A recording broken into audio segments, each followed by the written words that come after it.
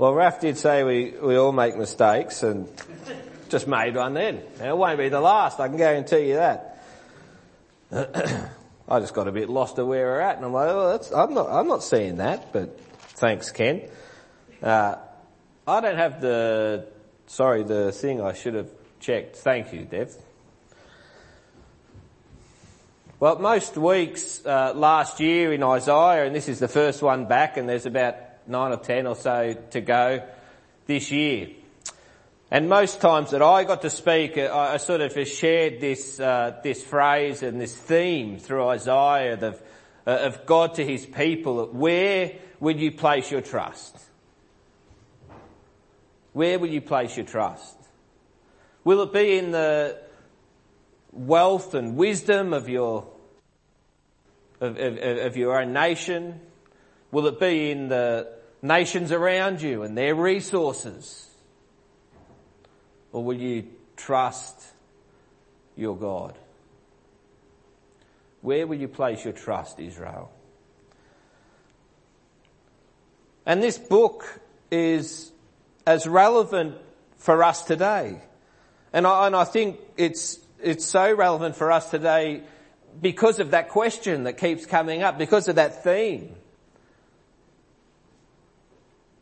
Where do you place your trust when life is hard? When life is good? When things are going well? When you turn a corner in life and things aren't so good? And it's a difficult time. Where will you place your trust? Where will you go to for comfort, for peace, for strength, for endurance?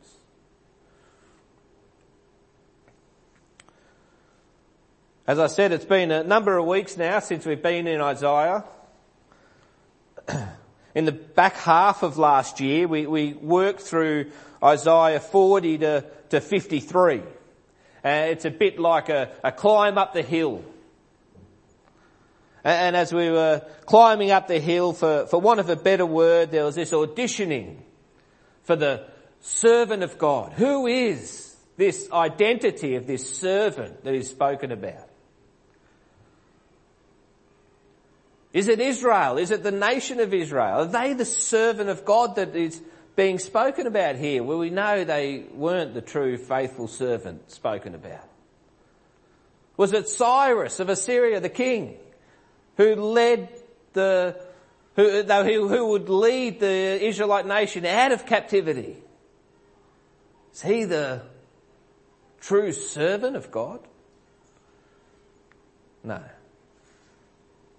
It's Jesus. We walk through those, if you remember, the 4 servant songs. And what's spread out in those servant songs is this nature and the character of the faithful and obedient servant. And at the pinnacle of this mountain is Isaiah 53. The 4th of these servant songs, where it's profoundly speaking of Jesus. And we just heard about that in our communion time. Faithful, obedient servant who brings freedom, who rescues humanity, who pays the price for our sin. And after reading about the faithful, obedient servant Jesus, we find hope in chapter 54 and 55. Hope in being free people again. That was what was true for Israel. Hope for salvation through the Messiah. Hope for the blessings again of God's promises to his people. I was talking with a couple during the week about hope, and we were talking a bit about how do people who don't have faith in God, how do they manage to get through really difficult times in life when there doesn't seem to be really any hope, so much uncertainty?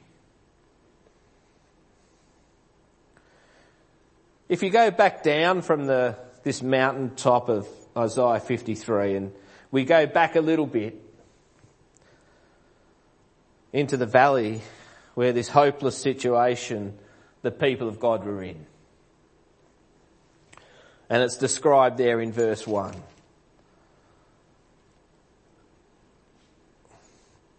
They weren't enjoying the blessings and the promises of God. In this analogy of Israel being the bride of God and God being the husband, it says that they are a barren people, unable to bear children. The nation was in exile. They were decreasing. They were desolate. They were lonely, unhappy, bleak. They were unfaithful. They had cheated. They had looked elsewhere for fulfillment. They had gone to the nations for security. They had looked for wisdom and guidance from other sources than God. And here they find themselves cut off from that security and the presence of God and sent into slavery. No longer did they enjoy the land that God had promised them and the relationship with their God. And it's a hopeless sort of situation. Yet God intervenes. God intervenes and He makes a way. And He is faithful. And so we come to this chapters 54 and 55, which I think might call like a love letter. And as I thought about that, I thought about Rachel and myself when we were younger. We're quite old now. On Friday night, actually, Mackenzie starts youth group this year. She's in high school. And so the first event was at Warrandyte, around the river and with Edge Church. Rach used to be children's pastor at Edge Church a number of years ago, 2008 I think. And Tom McPherson is the leader at youth pastor role there at Edge Church at the moment, and I was saying to Ava and Mackenzie, he was taught in kids' church by Rach by Mum when he was younger, and Ava said, is Mum that old?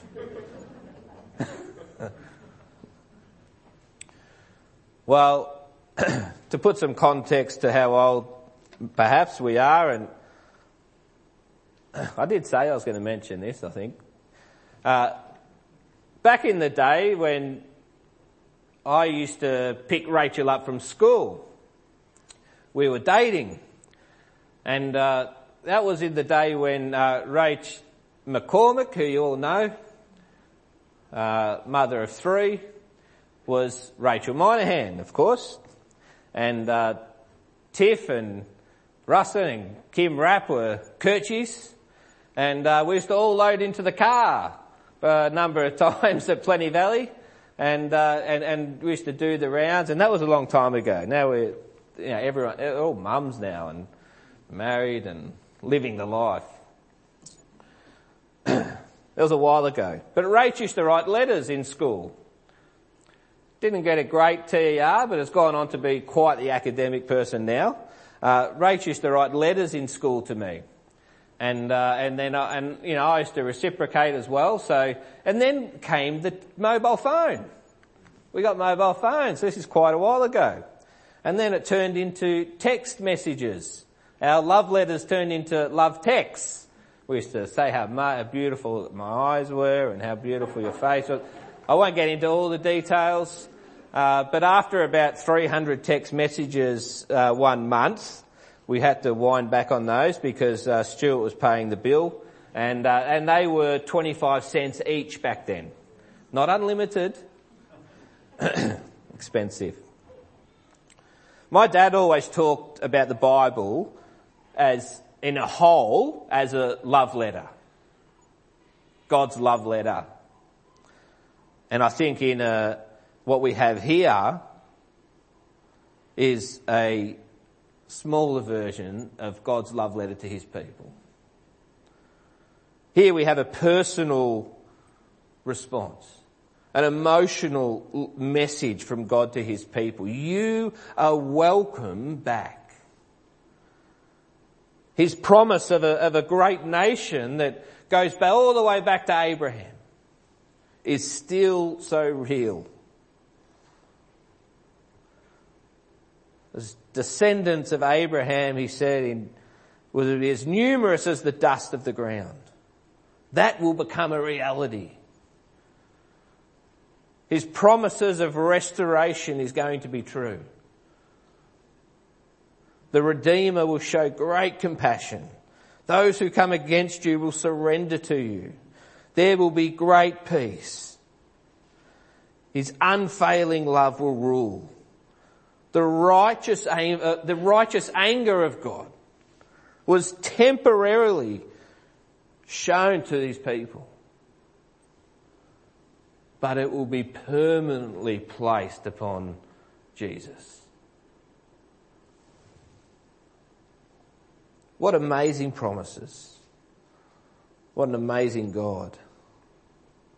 What an amazing Saviour.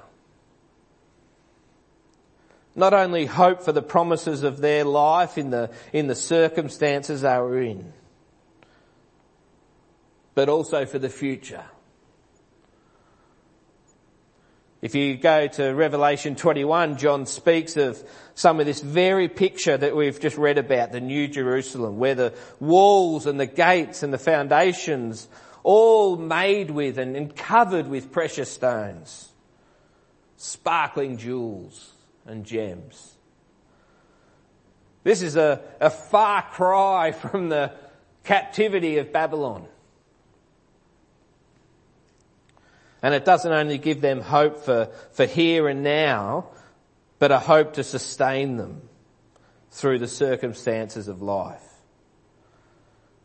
And these words of hope and comfort, they don't take away the circumstances, but they're there to sustain and help them endure. And it must have melted away the fear and anxiety that they had. To be able to trust that God is faithful. And it's not too different for us today. God's word, our relationship with him,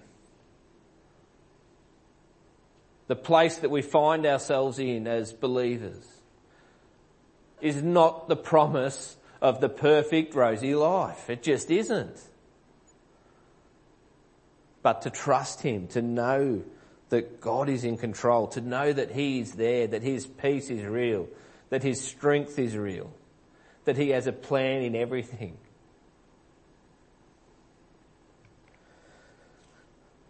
I want to also look at a passage this morning in Galatians 4. And want to bring some sort of practical application here from it. And I just want to read these verses before we make a couple of points. Galatians 4:21. Tell me, you who want to be under the law, are you not aware of what the law says? For it is written that Abraham had two sons, one by the slave woman and the other by the free woman. His son by the slave woman was born in the ordinary way, but his son by the free woman was born as the result of a promise. These things may be taken figuratively, for the woman represents two covenants. One covenant is from Mount Sinai and bears children who are to be slaves. This is Hagar. Now Hagar stands for Mount Sinai in Arabia and corresponds to the present city of Jerusalem because she is in slavery with her children. But the Jerusalem that is above is free, and she is our mother. For it is written, and this is taken from Isaiah 54, be glad, O barren woman who bears no children, break forth and cry aloud, you who have no labour pains, because more are the children of the desolate woman than of her who has a husband. Now you, brothers, like Isaac, are children of promise. At that time, the son born in the ordinary way persecuted the son born by the power of the Spirit. It's the same now. But what does the scripture say? Get rid of the slave woman and her son, for the slave woman's son will never share in the inheritance with the free woman's son. Therefore, brothers, we are not children of the slave woman, but of the free woman. It is for freedom that Christ has set us free. Stand firm then. Do not let yourselves be burdened again by a yoke of slavery. It's a bit of a tough passage, I reckon. I just want to bring out a few points from this passage because I think it relates back to where we are looking at in Isaiah. Just a quick sort of summary and overcap is this issue. There's Jews and Gentiles at this church, these churches in Galatia, and there's this issue of the Judaizers talking about being made right by keeping rules, by keeping the law. This idea of self-righteousness, of being made right with God by what you do. Of course, Paul's message of the gospel is salvation by faith alone. Believing by faith that Jesus Christ died for your sins. And by believing you are made right. Don't have to do anything else. You don't have to pay for anything. Paul says in chapter 2 and 21, if we could achieve righteousness by being amazing human beings and sticking to all these rules, if we could do it, then Jesus died for nothing. And he goes on, don't be foolish. Don't believe that. You receive the Spirit not by your rule following, but by believing. And then Paul goes on to argue his point here, and he uses Hagar and Sarah as a picture of the old and the new covenant. Hagar, you might remember, is the mother of Ishmael. And that was organised and orchestrated by Abraham and Sarah, thinking we can't have kids. We need to fix this problem. Let's get Hagar. They have a son. They thought the promises of God would flow through Hagar, through Ishmael. But that wasn't God's way. God intervened and God made the impossible possible. Sarah gave birth to Isaac, and that was God's plan being put in place for his promises, for his people. And in a nutshell, Hagar then represents those who strive for self-righteousness, who live a life according to rules and regulations, who want to revel in their own glory, their own good deeds. And through Ishmael comes that line, the lineage of the Arab nations. Yet Sarah represents the Abrahamic covenant, where blessings and salvation flow from the grace and the mercy of God, as it does in her lineage, eventually the people of Israel, and then through Jesus. I've got one back there. You see, in this picture, Sarah is the free woman, the picture that Paul's painting here. And the nation of Israel were in that picture. And in the New Testament context, belonging to Christ puts the Galatian believers, Jew and Gentile, into that picture. And in 2022, we at Monty, believers in Christ, are in that picture. Finding freedom not in laws, but in Christ. And although in Isaiah the children of Israel were in a state of slavery, they were in a state of what was hopelessness, of exile and despair, they were fruitless, depleted. They were restored by the grace and the faithfulness of God.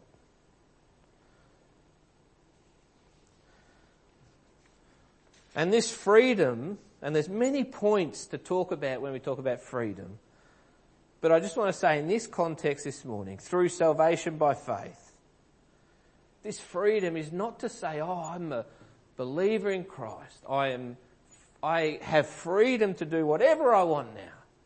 Freedom to just say whatever I want.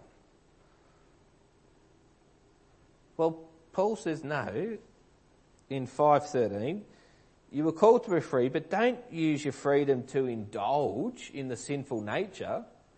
That's not what your freedom's about.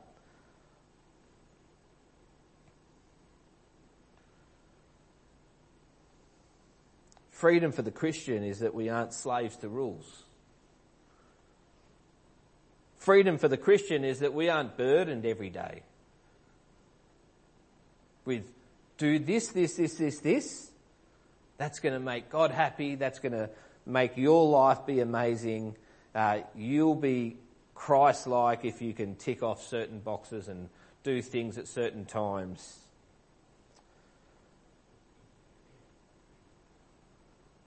We're free from that.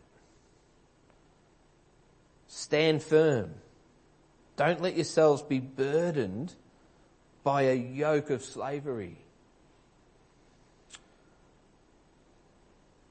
The freedom that we have in Christ is that his promise to us is that life is actually not about how good you are, it's about surrendering yourself to Jesus. A really well-known verse in Colossians 1 where Paul says, Christ in us, Jesus Christ living in us is our hope of glory. Our chance, our hope of living like Christ is being Christ-like, is to live by the Spirit. That the fruit of the Holy Spirit, which Paul then goes on in chapter 5 to mention, would be true in our life. Not because we're achieving it, but because Jesus Christ is doing something through us and in us. That love, joy, peace, patience, kindness, goodness, faithfulness, gentleness, and self-control would be evident in your life. Not because you are a slave to doing things every day to achieve it, but because you have freedom that Christ will do it in you. Well, what does this hope in freedom and what's it going to look like in your life tomorrow?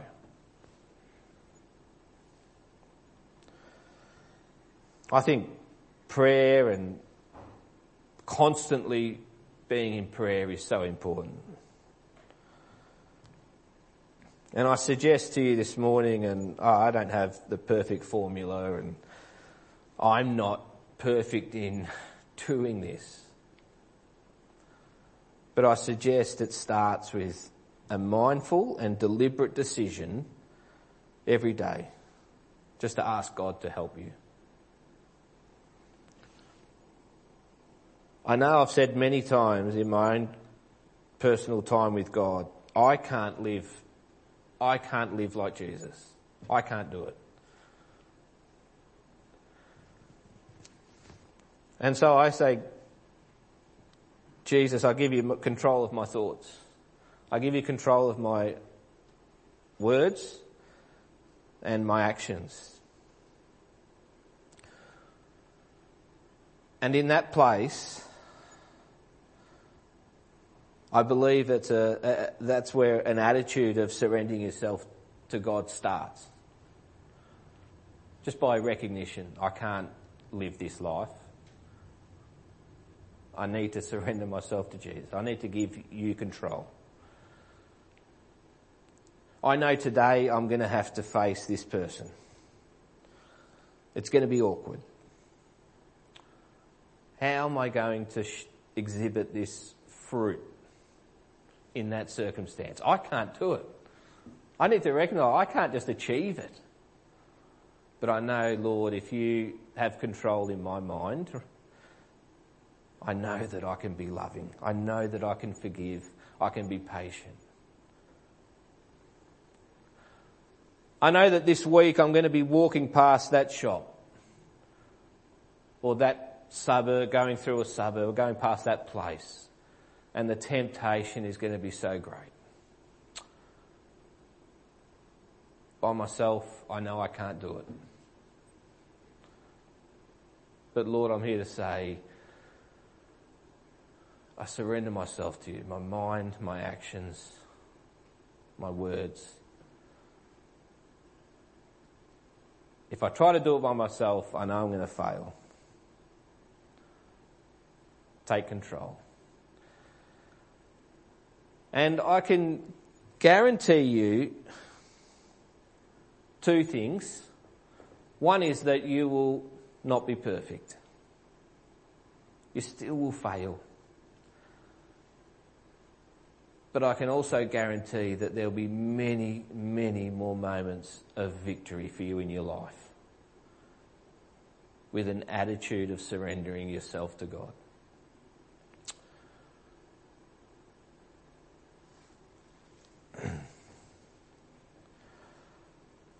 I hope that resonates with you, that God can use that to encourage you and help you in your faith journey. Father, we do give you thanks and praise that we can open your word and be exposed to your truth, and that it shines a light into our hearts and our minds, and that through the power of your Holy Spirit, you can teach us and challenge us. And I just pray, Lord, that this will be a message that you will use to challenge us this week to be a surrendered people, to know that we have freedom in Christ, to know that we have hope, not only for this life, in the circumstances we face, but a hope that is for eternity. May it spur us on to live for you.